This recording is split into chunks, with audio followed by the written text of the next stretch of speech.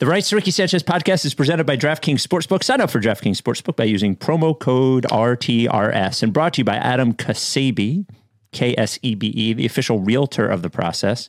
His cell is 302-864-8643. LL Pavorsky Jewelers, where Rights to Ricky Sanchez listeners go and get engaged, and Kinetic Skateboarding. Get 9.1% off your first order with promo code Dave Silver. On the show today, training camp has come, and there is a video floating around that may be Docaganda of Doc and James Harden. We will discuss that video and audio. Joel Embiid officially becomes a U.S. citizen a few months after I think he became French, so I guess he's both. We decide whether Zach Lowe should be banned after his Nikola Jokic defense in the last pod, and we are 2 days away from the Sixers' first preseason game of the 22-23 season. A quick note about South by Southwest. Brett. Somebody said breast in the fucking chat, and it was in my head, and I said it. South by Southwest. Fly the process this year, which is to Austin and San Antonio. We've been getting a lot of emails, and sent to Joe as well, about, well, can I book my own travel and still buy the package? And the answer is yes, of course. But what I would say is, if you are coming from the Philadelphia area, please just book it with Fans of Philly. Like, they don't like make very much money on this entire thing, and it makes it easier and better for them if everybody like fills up all of the flights they've reserved and hotels they've reserved. So you're probably not going to save any money at all if you do it on your own. Now, if you're coming from somewhere else, whatever. But my humble request to you is, if you're coming from the Philadelphia area, please don't be difficult. Just book through. Just come with the group and book as everyone else does. Kinetic Skateboarding. I mentioned we were sponsored by Kinetic Skateboarding today. Boy, I've mentioned it before and I'll mention it again. We're heading into Kinetic season.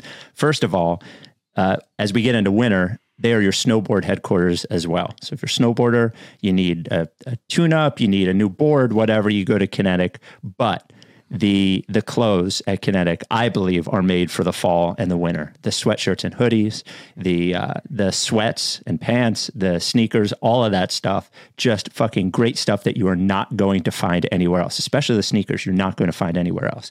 Go to Kinetic even if you're not a skateboarder. I'm not a skateboarder. I shop on there all the time. Go to kineticskateboarding.com and use promo code Dave Silver for 9.1% off your first order. Without any further ado, Amos and the chef.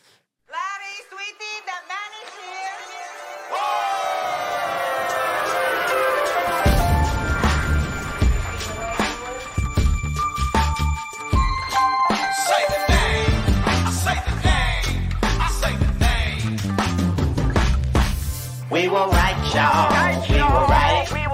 Even when it went wrong, we were right. We was right, y'all. We were right.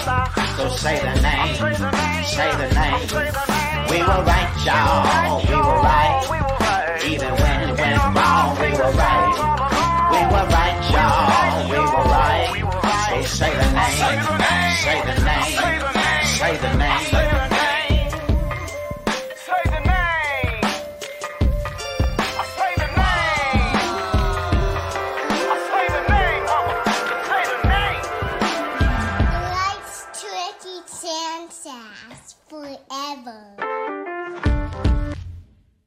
Welcome to the Rights to Ricky Sanchez podcast. I'm Spike Eskin, along with a guy who likes going places but doesn't love going there. That is one Mike Levin. Hello. Hi. We are. Here we are. We're out of August and we're into October. We're so close, buddy. We're so close to another season. The dread and excitement of another Sixers season with expectations.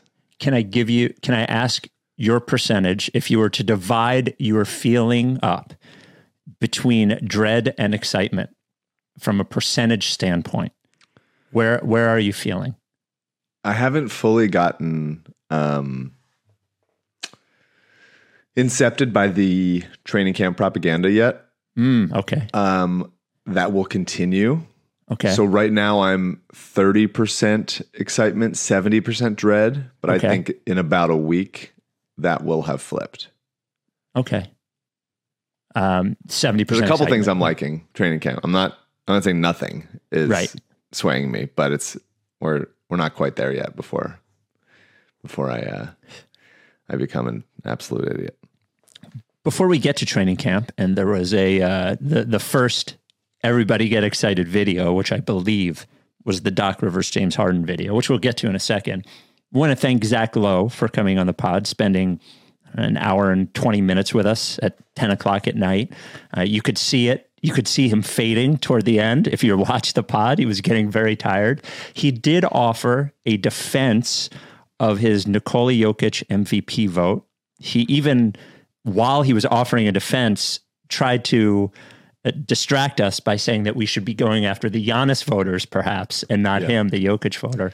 I could see him withering away at my argument. I feel like my argument of fairness, and just general reason. I think if you watch the video, you could see him be like, "Oh, actually, Mike's right." He might not have said those words, but his body was screaming it.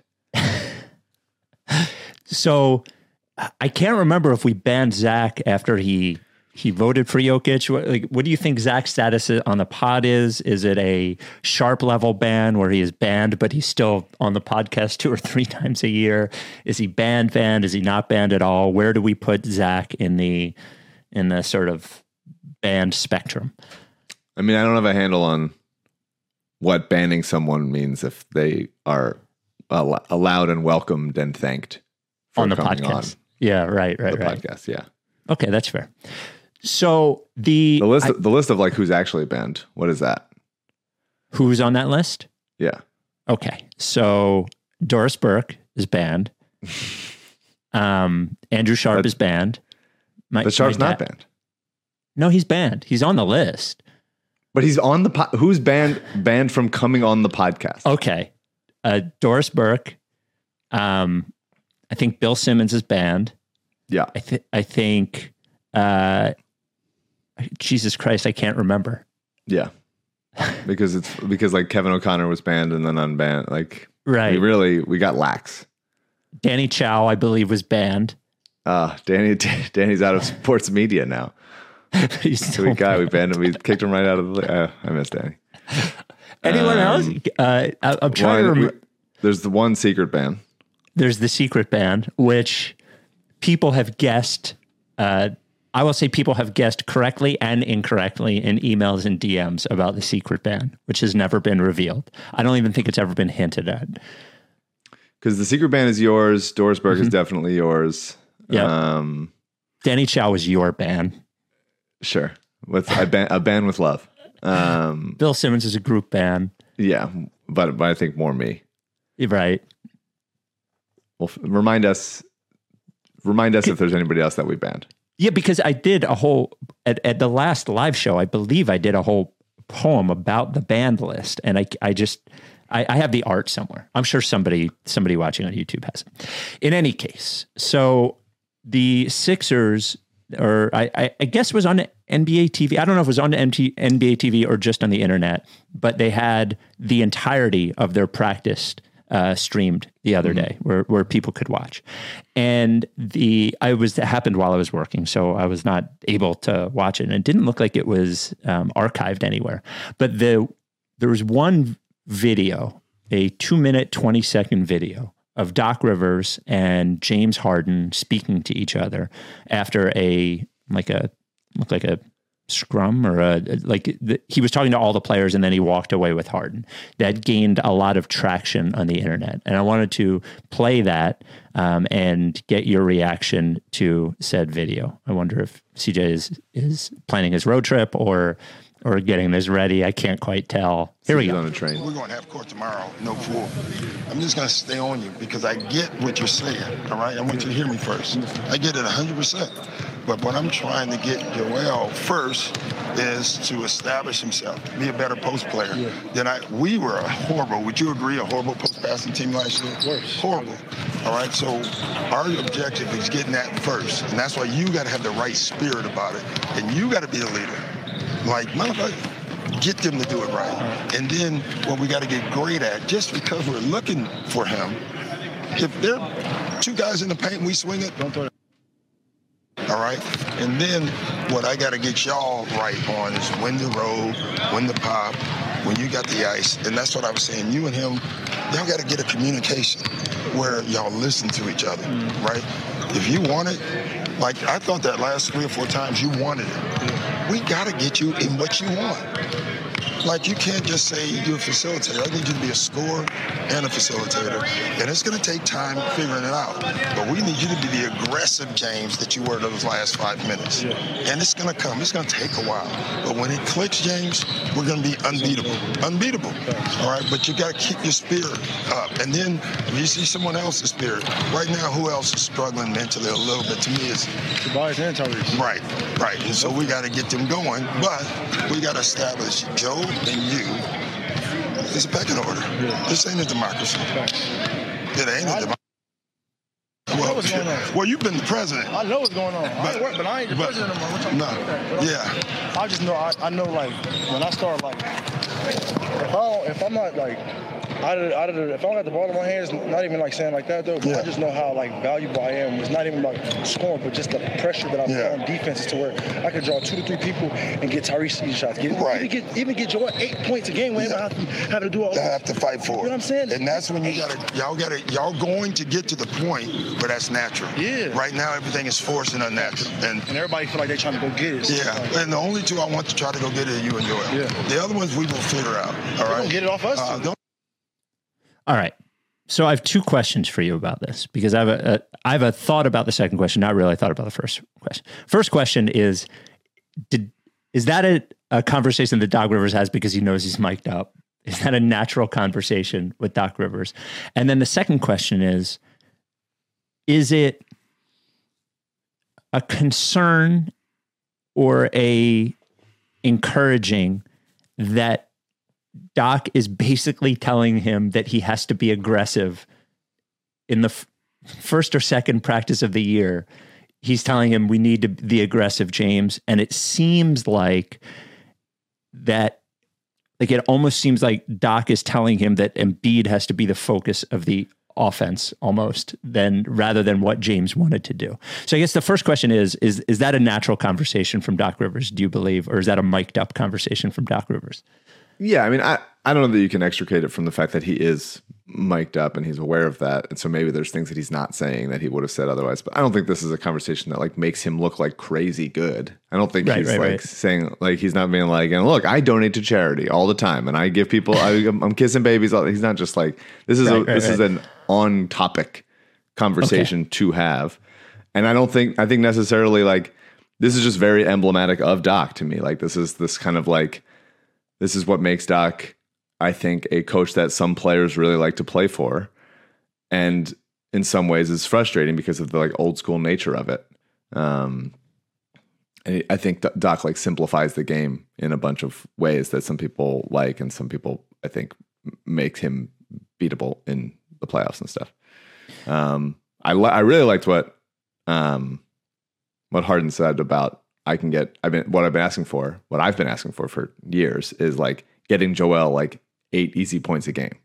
Like those kinds of like without him and Harden like did the impression of like doing like the back to the basket like shimmy. It making it easier on Joel and getting him easy looks is the thing. So that was, I'm happy to hear that. And I'm happy to hear that he's thinking about it. But I wasn't concerned about like the aggressiveness. I think this is early in practice and going like Harden's trying to get everybody involved. And I think Doc is trying to like already set the tone for like what the offense is going to look like. And when all 5 of them together, I think Doc wants him to be a threat. And Harden's right. He does draw the defense. I don't know if he does it anymore as much as he used to. Right.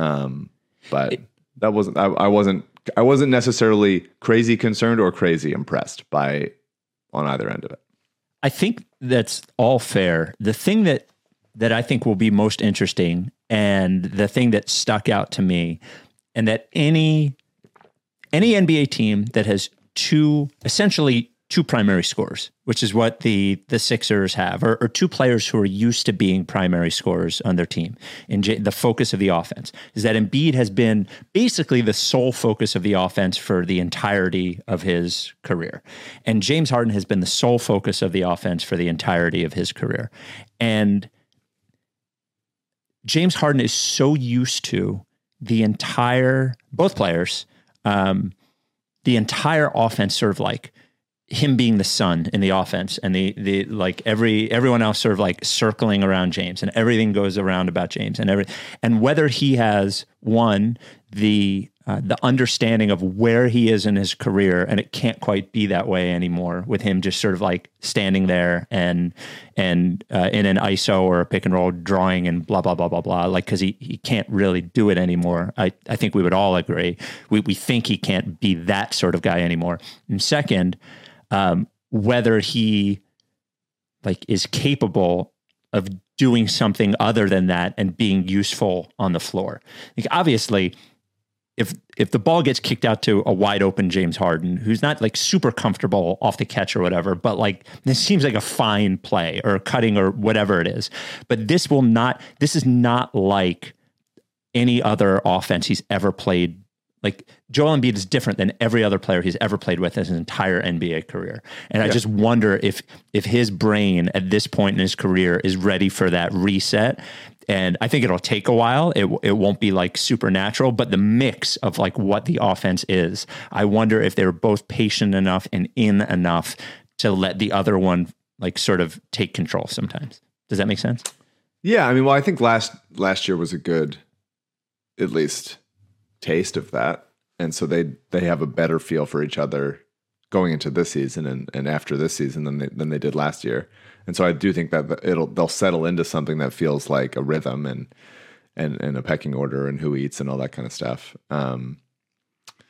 Yeah, I mean, I want James running pick and rolls. I want Maxey running pick and rolls. It's when Harden doesn't have the ball in his hands that we are concerned about. What is he doing? How's he impacting the game? Is he willing to make quick decisions off the catch, or really quick decisions at all? Because he just we don't want him sludging down the offense and standing still a lot, which I think he used to do to like conserve his energy. But now it's like, well, we don't need you to. I'd rather him play like 32 minutes and like keep it moving, right? And just keep the ball, keep the pressure on, keep the ball moving, that kind of thing.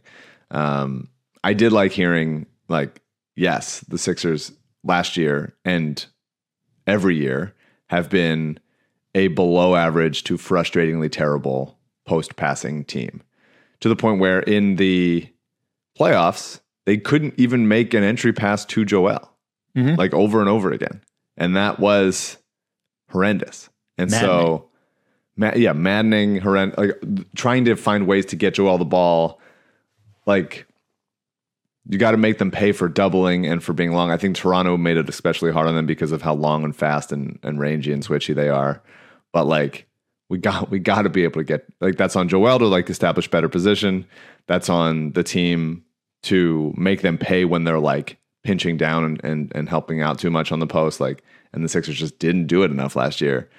You got to be able to make an entry pass. So I'm glad that they're talking about it, and hopefully like guys like B-Ball Paul, who's covering Embiid in practice, and Melton, who's going against the first team, obviously, and Matisse. Those are the kinds of players that you'd want to practice against, of like deny the ball from the post so they get better at it and stuff. Because really it's when their offense slows down, all of a sudden Embiid's catching the ball, instead of catching it at like 17, 16 seconds and has opportunity to like make a move and then pass out of it and all that stuff. He's catching it with like 4 seconds. Right. And it's a quick having to make that decision. Like, that shit matters. And so that to me is one of the most concerning things, and one of the things I'm glad that they're working on, and I need to see improve. So I want you to give me an over-under on this, and then we'll get to some other practice notes. The DraftKings over-under on James Harden points per game this year is 21.9. That's an under. An under? That's an under for me, yeah. 21.9. I think with Embiid in the high 20s, with Maxey in the high teens, Tobias in the high teens, I don't think you can expect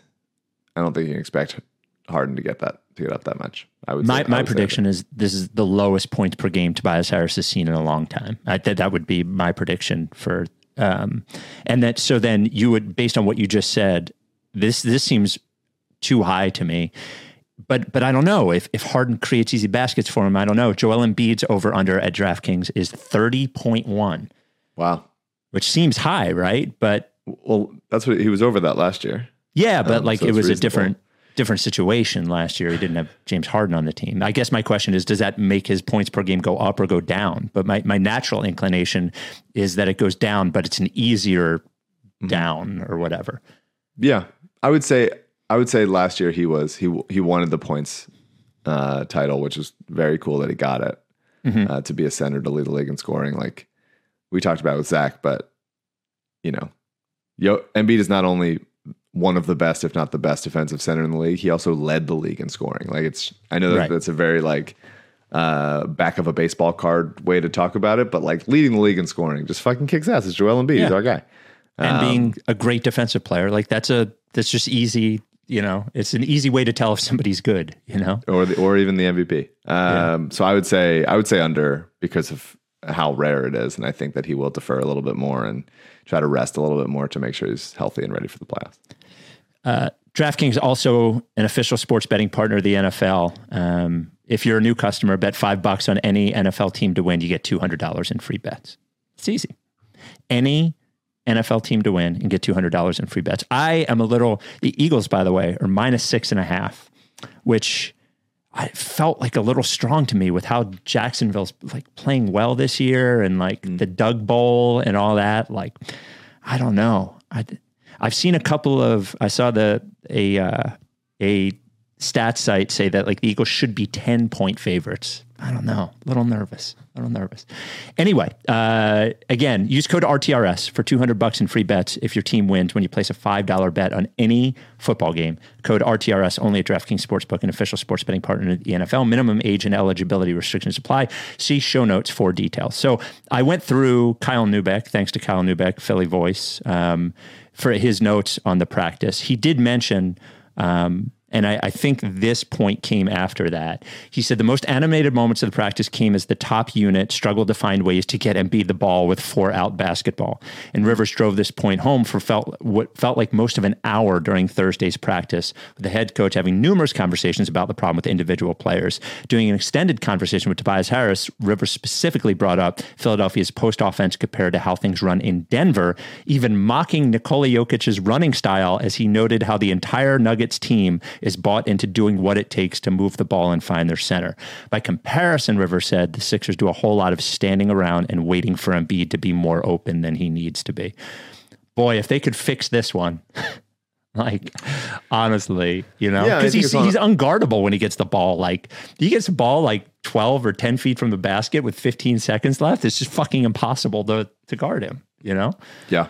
I think a lot of that is that just the kind of player Jokic is, like, because of the kind of passer he is, his teammates, to Doc's point, bought in and will do what it takes, rather than since Embiid was playing in the post for Brett Brown, like it was like, let's just make it easy on him and everyone stands still. And it just feels, I don't know, like the difference between when Ben used to post up for Brett, it was like, okay, guys, we're moving a little bit and like we could find him, and Ben has the vision and he's tall enough to see that kind of stuff. And Embiid, it was just like, don't bring anybody over. Right. And I don't know. He led the league in scoring last year. So like, obviously it worked in some sense, but like, it's never felt like, God, they are with, Embiid gets the ball in the post every couple, he's never going to get the ball in the post every possession, but like Embiid gets the ball in the post a lot and they are just like punishing them.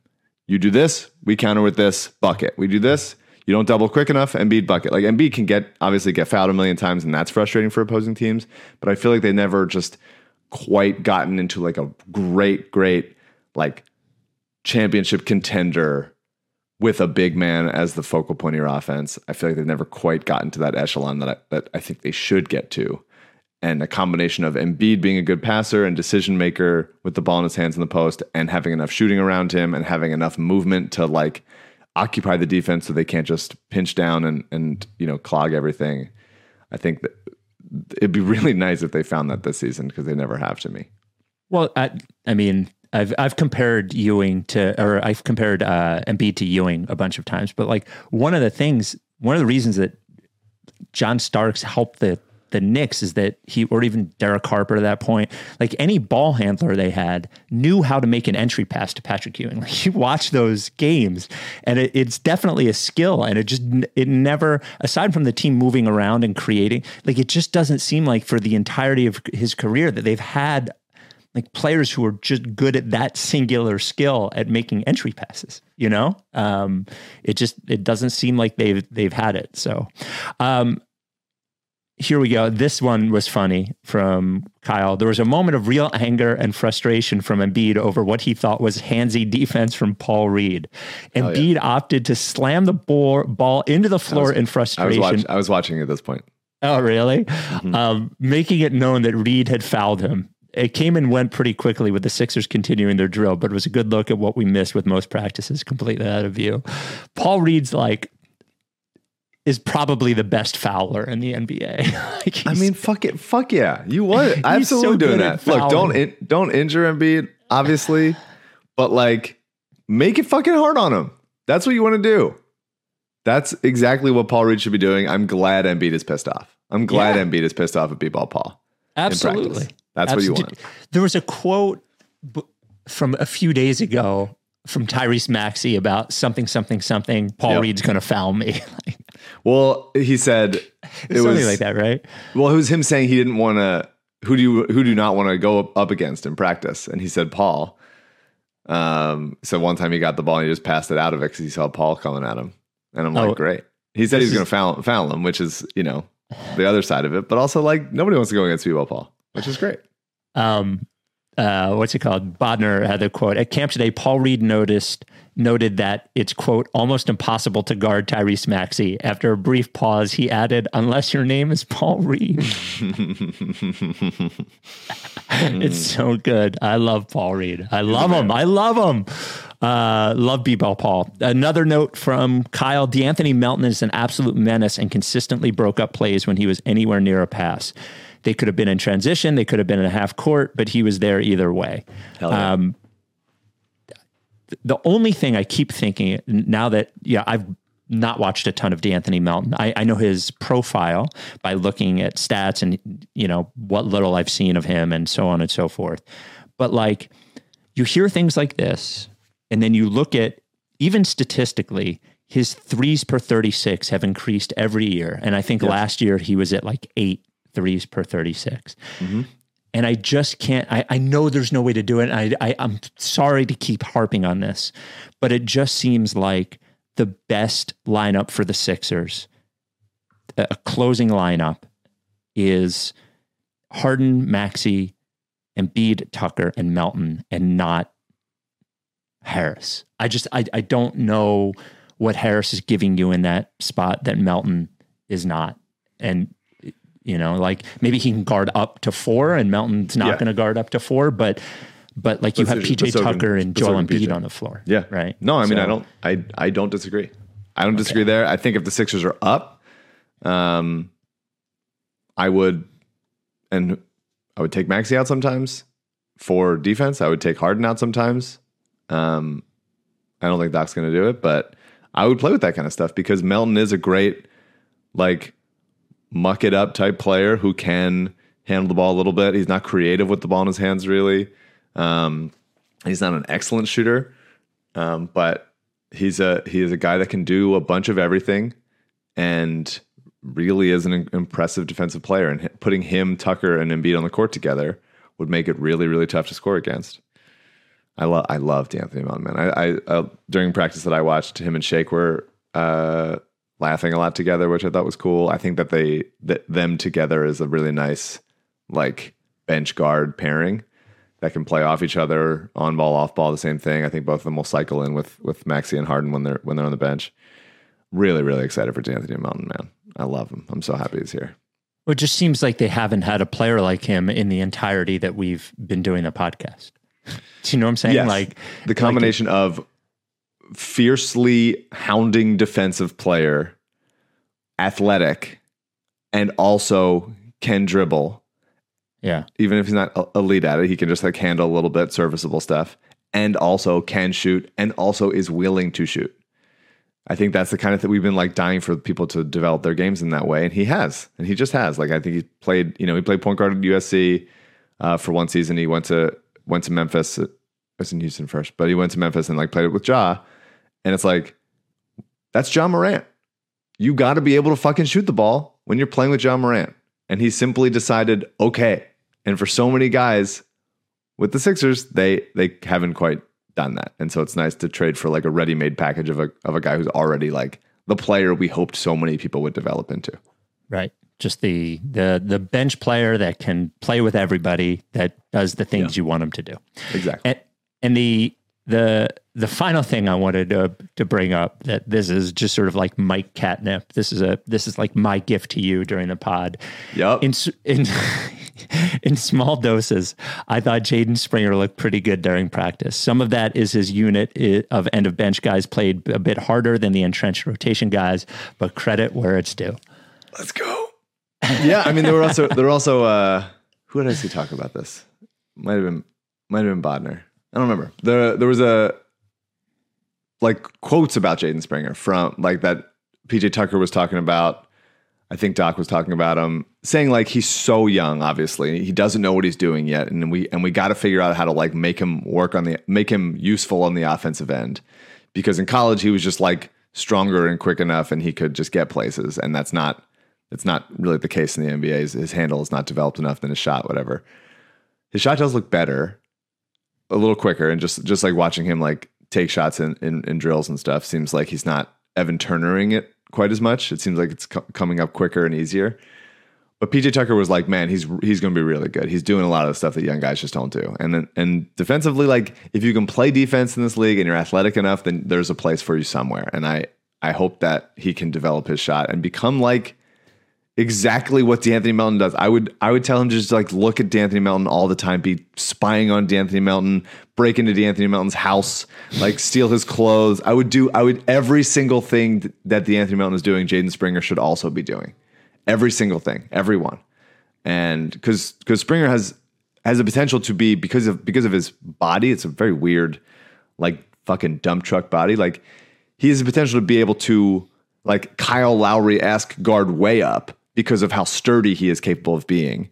He's also a better passer than Melton is. So like there's just a lot of potential there. Obviously the shot needs to be so much better. Obviously the handle needs to be so much better and more confident. And he needs to just like generally have a clue of what's like how to exist in an NBA basketball game. But when he doesn't have the ball in his hands, but man, any positivity, I'm fucking diving in. I'm happy to take it. I am happy to take it. One last point per game over under. DraftKings has Maxey at 18.8. What do you think? Yeah, I mean, they all seem high. They all seem high to me. Because I think that, I mean, maybe if guys, you probably like bet on one and then fade, and then like bet one over and then bet the other two under, I think is the right move, right? There's no way all three of these guys go over. I think it would depend, like on the kind of thing where, say, Embiid misses 15 games, sure, then obviously Maxey and Harden's points per game during those games will go up. But if we're assuming health, it's hard for me to imagine that Embiid is over 30, Harden is over 21, right? 21.9. Then Harden is over 22, and Maxey is over 19. Yeah, I agree with you. It's just hard for me to get there. Also, my last thing is, yep, everyone's complimenting Matisse a lot. Yeah. So I don't know if they're talking him up for a trade. if Embiid is doing like some front office gamesmanship, but everybody's talking about how much better Matisse got and how hard he's working, how much he's in the gym and stuff. And I did see one Matisse drive and kick that I was like, oh, that looked like how an NBA player drives and kicks.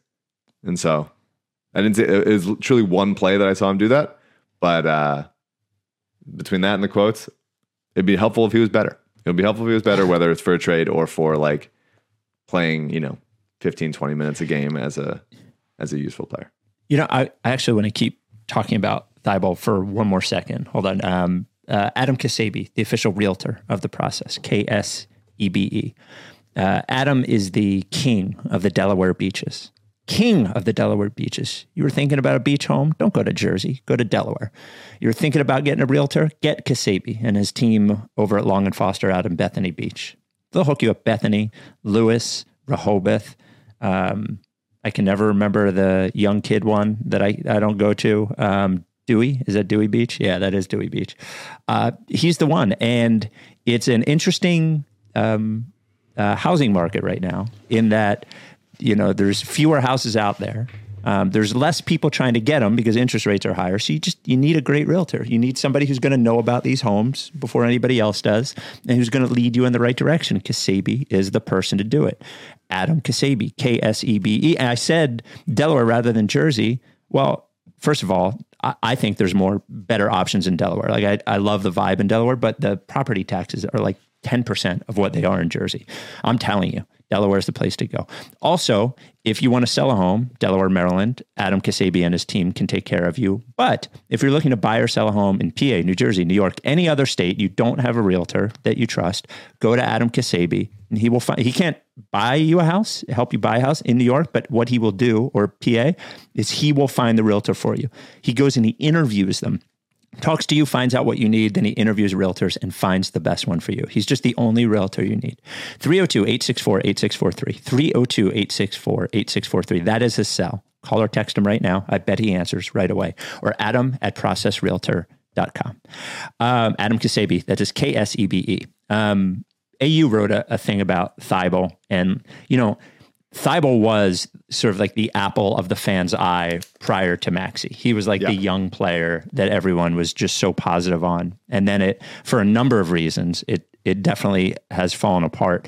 It does seem like Ben aside, Simmons aside, the fall from grace for Thibault, even putting aside the unable to play in Toronto, but just like his overall play has been like probably in our 9+ years of doing this podcast, I think like the biggest fall from expectation to reality that we've had, like his first 10 games, it was like, man, who needs like Covington and blah, blah, blah. And this guy and blah, blah, blah. And his inability to get any better at all has been stark. And it's just been interesting to see what our expectations were and then what they've become with him. Yeah. I mean, it's the same thing with Ben. Like, yeah. I am obviously, if you listen to this podcast, I'm very optimistic about prospects. I'm very optimistic about guys carving out a role and doing what they're like exemplary at and continuing to improve the other stuff in their game to where they are at least capable of hanging. And Matisse just didn't do that. Like, he hasn't done it. He hasn't gotten better as a shooter. He hasn't gotten more willing as a shooter. He hasn't got better as a handle. He hasn't like figured things out much. And his defense, the pick sixes and stuff are awesome. The blocks from behind are awesome. They're great, but he hasn't like too often he lets a guy go by him and thinks he can just recover. And you want to see a little bit more of what D'Anthony Melton does, which is like bodies guys up and like doesn't let anybody go anywhere. Matisse and Melton, by the way, have a rivalry that goes back to the Pac-12 when Washington and USC and Matisse won Defensive Player of the Year that Melton is still pissed off about, which is great. And same thing with Ben. Like, if you have weaknesses, it's fine to have weaknesses. It's just we have to see you working to overcome them. Sure. And Embiid, when you look at Embiid and see how much better he's gotten, when you look at Maxey and see how much better he's gotten, B-ball Paul, I mean, I don't know if he's gotten better or just like been able to be more of himself. We'll see if he improves as the years go on. But like, we gotta see it. We gotta see you working to give a shit to get better. And Matisse didn't do enough. And plus the vaccine stuff was just like really dumb. And him to not be able to play in the playoffs after he got one of the shots, it's just like, come on, man. I think it soured on a lot of people. So hopefully it's better. Hopefully it's better. Before we get to Embiid becoming an American citizen, did you see the Evan Turner? Like, I hated Evan Turner when he was here. Then when he left, I grew this appreciation for him because he's definitely dry and funny in a way that he, like, I didn't recognize when he was here because he was so maddening as a player and so disappointing as a player. It's annoying, but I do respect he still fucking hates Philadelphia so much. Did you see the tweet when it was during the Eagles Commanders game? And he said, I remember when everyone in Philly was on Wentz's top when he was healthy in the MVP race and winning games. Some of y'all's timelines don't reflect that same energy, LOL. But I guess Sports City gonna Sports City, shrug emoji. Like, he's just like, it's just funny. As bad as it went with Wentz, like, I know in his head, he's like, yeah, me and Wentz the same thing. It's like, as bad as Wentz has gotten, you were never as good as Carson Wentz was even. He really wasn't. I never liked Wentz. This is not the same thing. He's doing a podcast, I think, with Andre Iguodala. Have you heard that yet? For a while, yeah. Oh, okay. Have you listened to it ever? I might have heard a clip. Okay. In the past, but they've always kind of like had each other's back. Yeah. Which is odd because Evan was drafted to replace Andre, and then they just never traded Andre, and it sort of stunted Evan a lot. Evan also just he wasn't that good. Yeah, just wasn't that good. It's great. Like that, he would never get drafted number 2 at this. Is it crazy? Only 12 years ago, the 2010 draft. Yeah, which is wild. Yep. But the idea that like a 3-year college player with limited athleticism and a limited outside shot and a very limited hand, like it's crazy that they drafted him at 2. Looking back at it. And it all seemed so natural, by the way. It seemed like the exact right pick. I mean, reportedly that Doug Collins wanted Derek Favors, which would have been another fine, like he's had a fine career, just got traded in the most disappointing 8-player trade of all time. Yeah, so strange. Yeah, I wonder if there was more, if Favors would have went someone else, if he would have had more upside. Now he's just like obviously like a veteran role player type, better Amir Johnson kind of thing. But when he was younger, he definitely had, especially defensively, a ton of potential. Sometimes there's just not good draft classes. I mean, Boogie was there, but also had his weaknesses.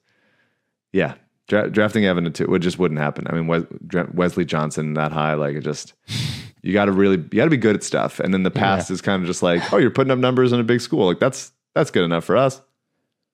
Yeah, he was Naismith Player of the Year, right? Evan Turner was. Mm-hmm. Joel Embiid, this is from ESPN, born in Cameroon. Embiid said Thursday, and there's in this article, hidden is a nugget that is more important than all of this. But Embiid said Thursday that he was sworn in as a U.S. citizen 2 weeks ago in Philadelphia. The NBA scoring champion and 76ers All-Star center said his family, Embiid and his Brazilian girlfriend, Ana de Paula, have a 2-year-old son, played a pivotal role in his decision. I've been here for a long time. My son is American. I felt like I'm living here and it's a blessing to be an American. So I said, why not? When they asked him about playing for the U.S. in the Olympics or other international tournaments, he said, I just want to be healthy and win a championship and go from there. This was a question that we had brought when he got official French nationality status like 2 months ago. Are France and the U.S. going to have to fight over Embiid in the Olympics as we both beg them to stop and not have him play for either? Yeah. Like, what are we doing? No. Us in between being like, okay, nobody gets him. Yes. No one. Maybe we should start a country and get him to become a citizen of that country and tell him he can play for us and then just not send the team. Let him coach. He can coach. He can hang out. No, I don't want that at all. But Embiid is my favorite athlete of all time. I want him to be happy so bad. I care about him so much. All time. Just the absolute best. I would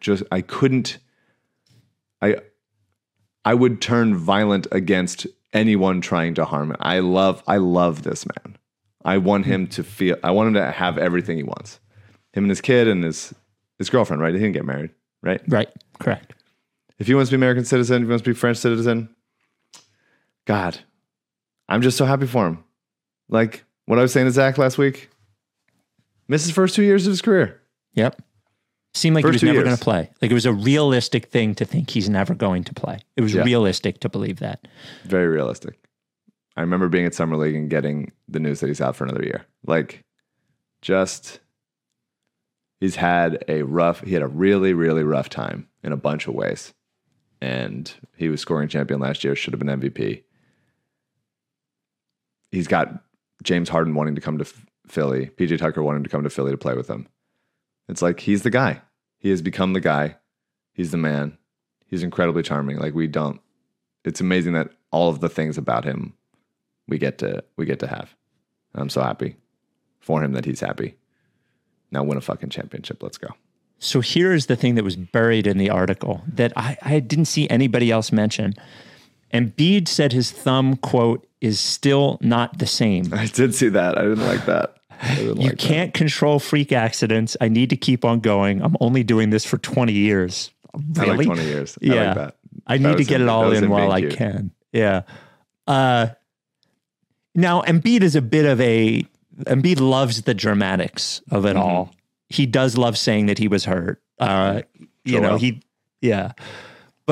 man, I just wish I hadn't seen that quote. Yeah, it's going to be him, like, anytime he gets hit, just like holding his hand again, holding it so tight. And you're just like, what's going on, man? What are we doing? Yeah. Because it went from being like prohibitive last year, and then it just sort of like disappeared in the playoffs. It seemed fine, completely fine. And then it was back again. I was just like, I fucking hate it, man. I truly hate it. If the Sixers win one championship with Embiid, yeah, let's say it's just one. Just one. Yeah. Let's say it's just simply just one. Okay. They put up, like, he gets a statue, right? Like, right outside. Yeah. For me, absolutely. Yeah, I think so. I think if he gets a championship and, like, there's no following, like, weird, turbulent 3 years where if there's nothing ugly after the championship, yeah, I think so. I mean, he ends up being probably their best player of all time.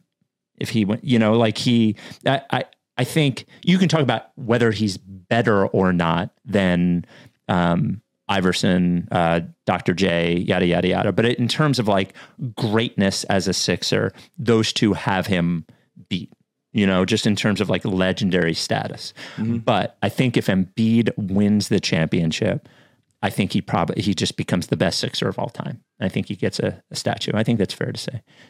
That'd be awesome. I would give him multiple statues. I would rename the arena. The Embiid, no matter where it is. I don't care. Yeah. LL Pavorsky Jewelers, 294 we're at. Writes to Ricky Sanchez listeners who have purchased rings from LL. LL sent me the note the other day that we were up to 294. Is actually, should I say this? They have not done, I'm just making sure. 294, very close to 300. If you're thinking about getting engaged, it'd be nice to get that number 300. Clean number. What are you going to give number 300 straight from Mike? Big smile. Good job. I'm not going to say any more information, even though Lee gave me more information about this person, because it doesn't look like they're engaged yet. I don't know if he makes his potential fiance listen to the pod, whatever. But congratulations to number 294. It's really a fucking crazy number when you think about it. 294 writes to Ricky Sanchez listeners getting engagement rings from LL. And it speaks mostly to LL's just greatness. You can't walk into that store. Let's say you make an appointment for engagement ring. You walk in, you talk to LL, and it's just so comfortable and so like honest and like caring. Like it's just genuine. And most of the jewelry buying process in other stores is not that way. Everyone who goes in and talks to him ends up buying a ring from LL. You can't go anywhere else. That's how you stay in business over 30 years. And that's how you sell almost 300 rings to Ricky listeners. It's amazing. Also a supporter of our Providence Animal Center Bark in the Park team. Love LL. Here's the thing though. If you want to get one of those rings, if you want to be number 300 and get the smile from Mike, you got to make an appointment. Don't just show up at the store, make an appointment. He wants to be able to show you what you need to be shown. He wants to be able to make the proper time for you. So make an appointment. 215-627-2252. By the way, not just engagement rings, any sort of jewelry. You need an anniversary gift. My anniversary is coming up middle of this month. You need a birthday present. You need just an I love you present. LL is where you go. You can send him an email, Lee at wait, is it Lee at llpavorsky.com? Or you can just tweet him at llpavorsky. As I mentioned, a supporter of our charities, Providence Animal Center, Mama T's Community Fridge, LL Pavorsky Jewelers. Let LL make an Embiid statue out of rose gold. Mailbag, the Lorenzo Brown mailbag, writes to Ricky Sanchez at gmail.com, or leave us a voicemail at 833-LICK-FACE. That's 833-LICK-FACE. Let's go to the voicemail first. Let me make sure the volume's up so I don't fuck this up like I always do. Hi, this is Rebecca. This really is not that big of a deal, but I am just genuinely curious and I guess concerned that Mike is the only person I've ever heard pronounce Mr. Cantor's first name as Enos. I guess it's possible that it's one of those situations where he is the only one who knows actually the correct, culturally, linguistically correct pronunciation. But just wondering if you, Mike, just really love coming close to calling him penis or just saying that word. That is so tangentially basketball related, but I guess non-basketball. How do you guys feel about camping, hiking? Are you outdoorsy people? Do you feel oneness in nature? Okay, your pod is so weird. I love it so much. Bye-bye. Mike, are you calling Enes Kanter Enos because it sounds like penis? I don't know. Maybe. There's a decent chance about it. It's worth the call out. I think other people pronounce it like that too. I agree with you. I when I first listened to the voicemail, I didn't know it was wrong. But when you look at it, I probably should be saying Ennis. Yeah, that when you look at the spelling, it's Ennis, not Enos. So yeah, probably is. It is pretty close to penis. Yeah, makes a good point. Email comes from Mark, writes Ricky Sanchez. We didn't answer the camping thing. Oh, I personally, I was never a nature person, and then. I think I've mentioned this, like 4 or 5 months into the pandemic, there was nothing, you couldn't go anywhere, do anything. My brother and I met at a cabin in Colorado and just went camping because it was a way to do things without being near people, not camping, hiking.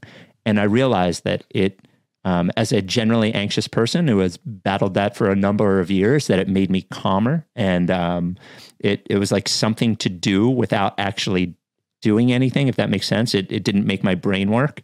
And I love it now. I don't want to camp. I don't want to sleep out there. And I think it's mostly because I don't want to get eaten by a bear or my back to hurt.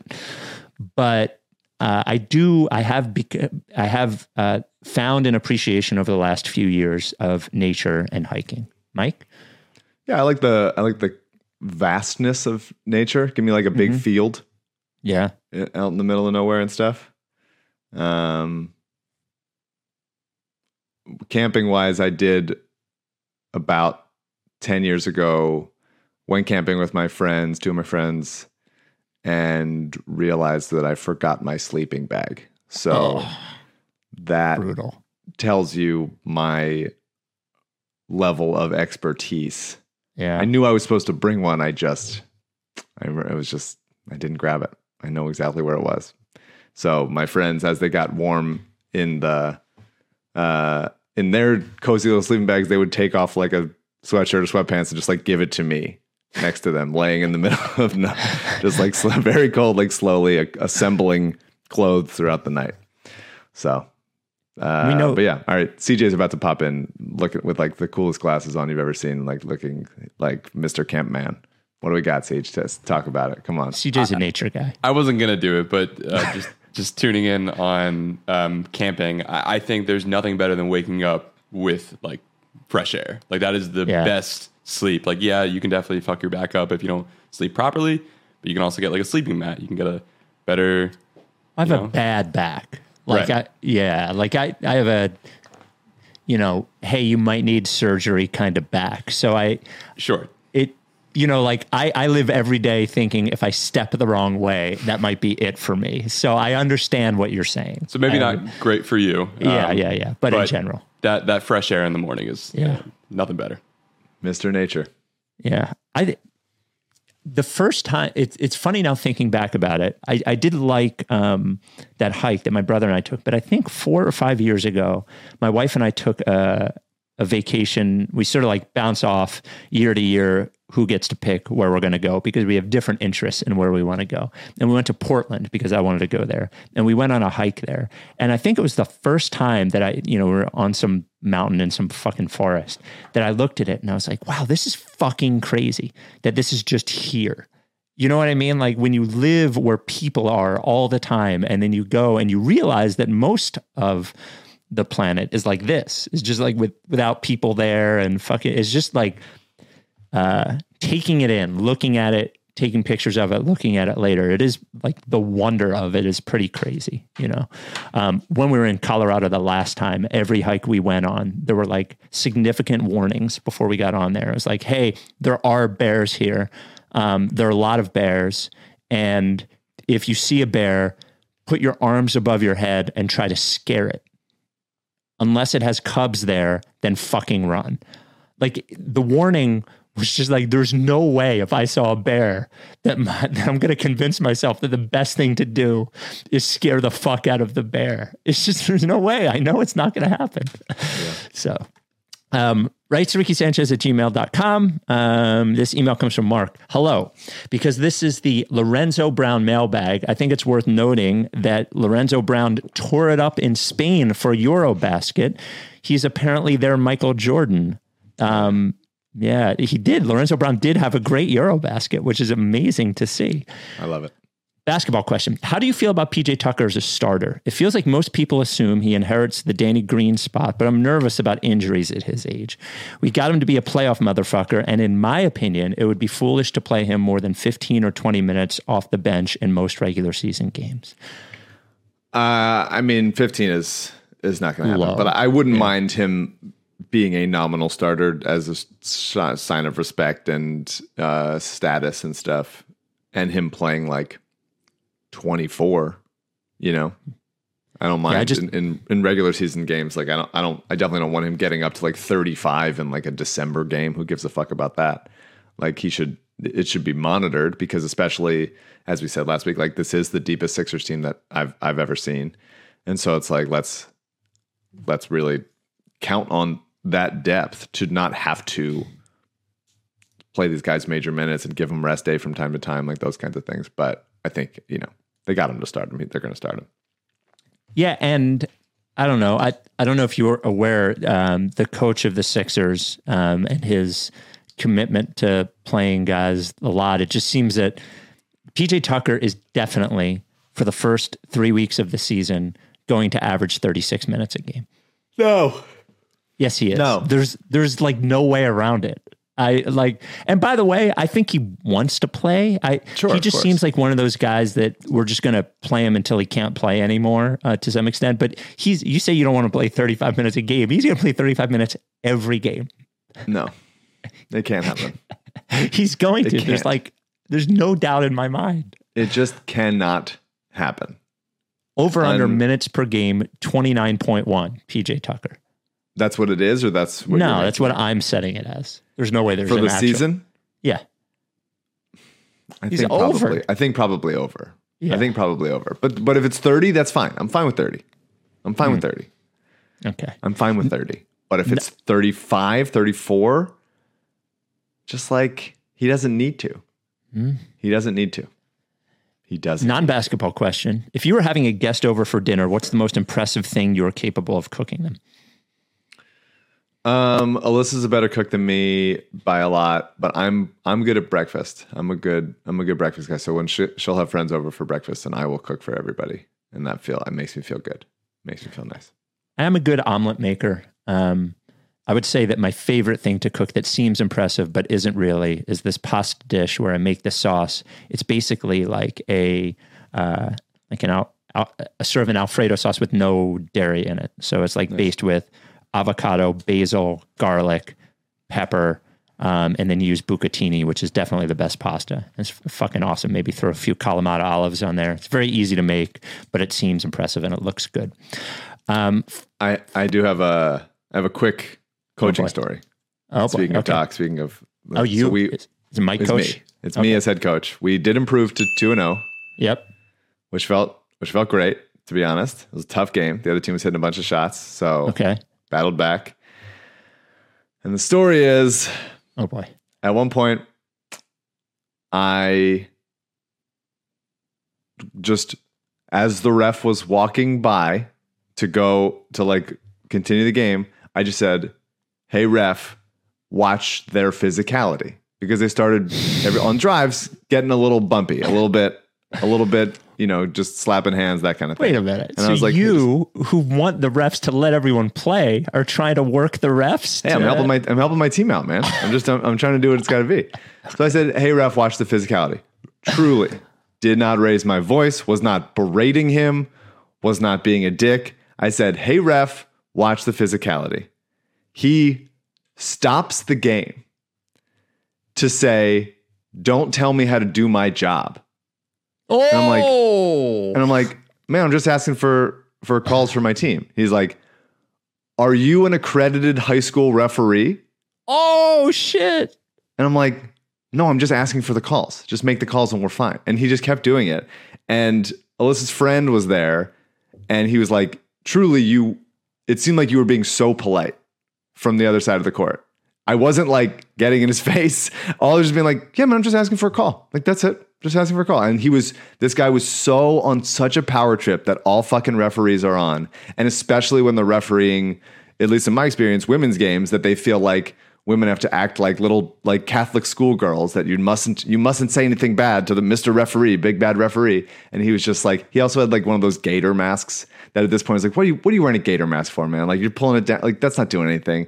He's just such a loser. I also saw this ref like shoot with like a kid that didn't want to be shot with. And like he airballed, like, and the kid was like, wow, very look at you, just fucking obliterating this guy. This ref fucking sucks, man. He doesn't give a shit at all. He doesn't care that like the players give a shit. He just wants to be like respected with his little bitch whistle. Like, fuck this guy. I hate this guy. Wow, this fuck is really the Operation Flagrant Foul. This is Operation Flagrant Foul. He's awful. I hate him. I hate refs. I hate him. I hate refs. Oh, this ref turned you into an anti-masker. I never thought I would see just the gator. What is that doing? What is that? I mean, look, if it's like 2 years ago, you could wear that, but like, what are you doing? That's a fake thing at this point. But yeah, are you an accredited high school referee? No, man. I have morals. Wow. I have a higher opinion of myself than that. Moral issue. Accredited high school referee. They must be just giving out accreditations to fucking everybody then, because you blow at your job and as a person. Whoa, awful. You're attacking him as a person? Are you saying as a person? Absolutely, he's a ref. Do you think it's possible he was on the take, sort of like Donaghy? No, I don't think that there's enough money involved to be betting on recreation LA women's leagues here, but I think this is pure, like, not he's not compromised by any money or any anything like that. He's just compromised by his own piece of shittery, just like being a total like prideful dick. Yeah. Final question. Accredited high school ref. Fucking blow me. What a loser. Oh my God. I hate him. I hate refs. I hate them. I wasn't even being bad. Well, I wasn't being like, come on. I wasn't like yelling at him. I said one thing. Hey man, watch the physicality. I wasn't. That's all I said. Hey ref, watch the physicality. That's it. Just be mindful of it. Final email comes from JP. Hey Spike, Mike, and part-time groupie protecting CJ. My team. 2-0. Doc Rivers better watch himself because I am hot. Actually, voicemail 833 Lickface is the number. Hey guys, it's John from San Diego. What song do you like best? Here Come the Sixers or Fly Eagles Fly? I mean, two great songs. Let's just establish it. I know Spike doesn't like Here Comes the Sixers. He's wrong. It's a tremendous song and a beautiful song and played after wins. Fly Eagles Fly is more fun to sing with people. Yep. Here Come the Sixers is more fun to hear, I would say. I hate Here Come the Sixers. And I think Fly Eagles Fly is the perfect song because it is easy to remember the words. It's short. It ends in spelling out the team name. And also it fucking irritates the fans of the other team. Sure. Like really bad. So, but Here Come the Sixers is indisputably a better song. It is. There's more like tune to it. There's more musical talent to it. Fly Eagles Fly, more fun to sing at the game. Here Come the Sixers, more fun to hear as you're walking out feeling good. Basketball question. Can we refer to outrageous dunks as, quote, throwing it back from now on? A nod to the fat ass white girls who are throwing it back in the tweets that talk like. I wasn't sure what that was referring to. Sure. Yeah. All right. We will talk to you Wednesday night after so the preseason game, the first preseason game is Monday. I think it's been undersold because people are looking to the regular season game that Monday is against the Nets with Ben. Interesting. Yeah. And then we will do I am right? I'm 99.9% sure. Hold on. Yeah. Sixers Nets at 7:30 Eastern. So, and then Wednesday night, we will do a pod after Sixers Cavs. So we have basketball. Let the excitement and dread battle for your soul. We will talk to you Wednesday night. Are you down with TTP? Yeah. Lick base. If you don't fuck with me, then I won't fuck with you. If you don't fuck with me, then I won't fuck with you. But if you fuck with me, I'm gonna fucking kill you! Time for plan B.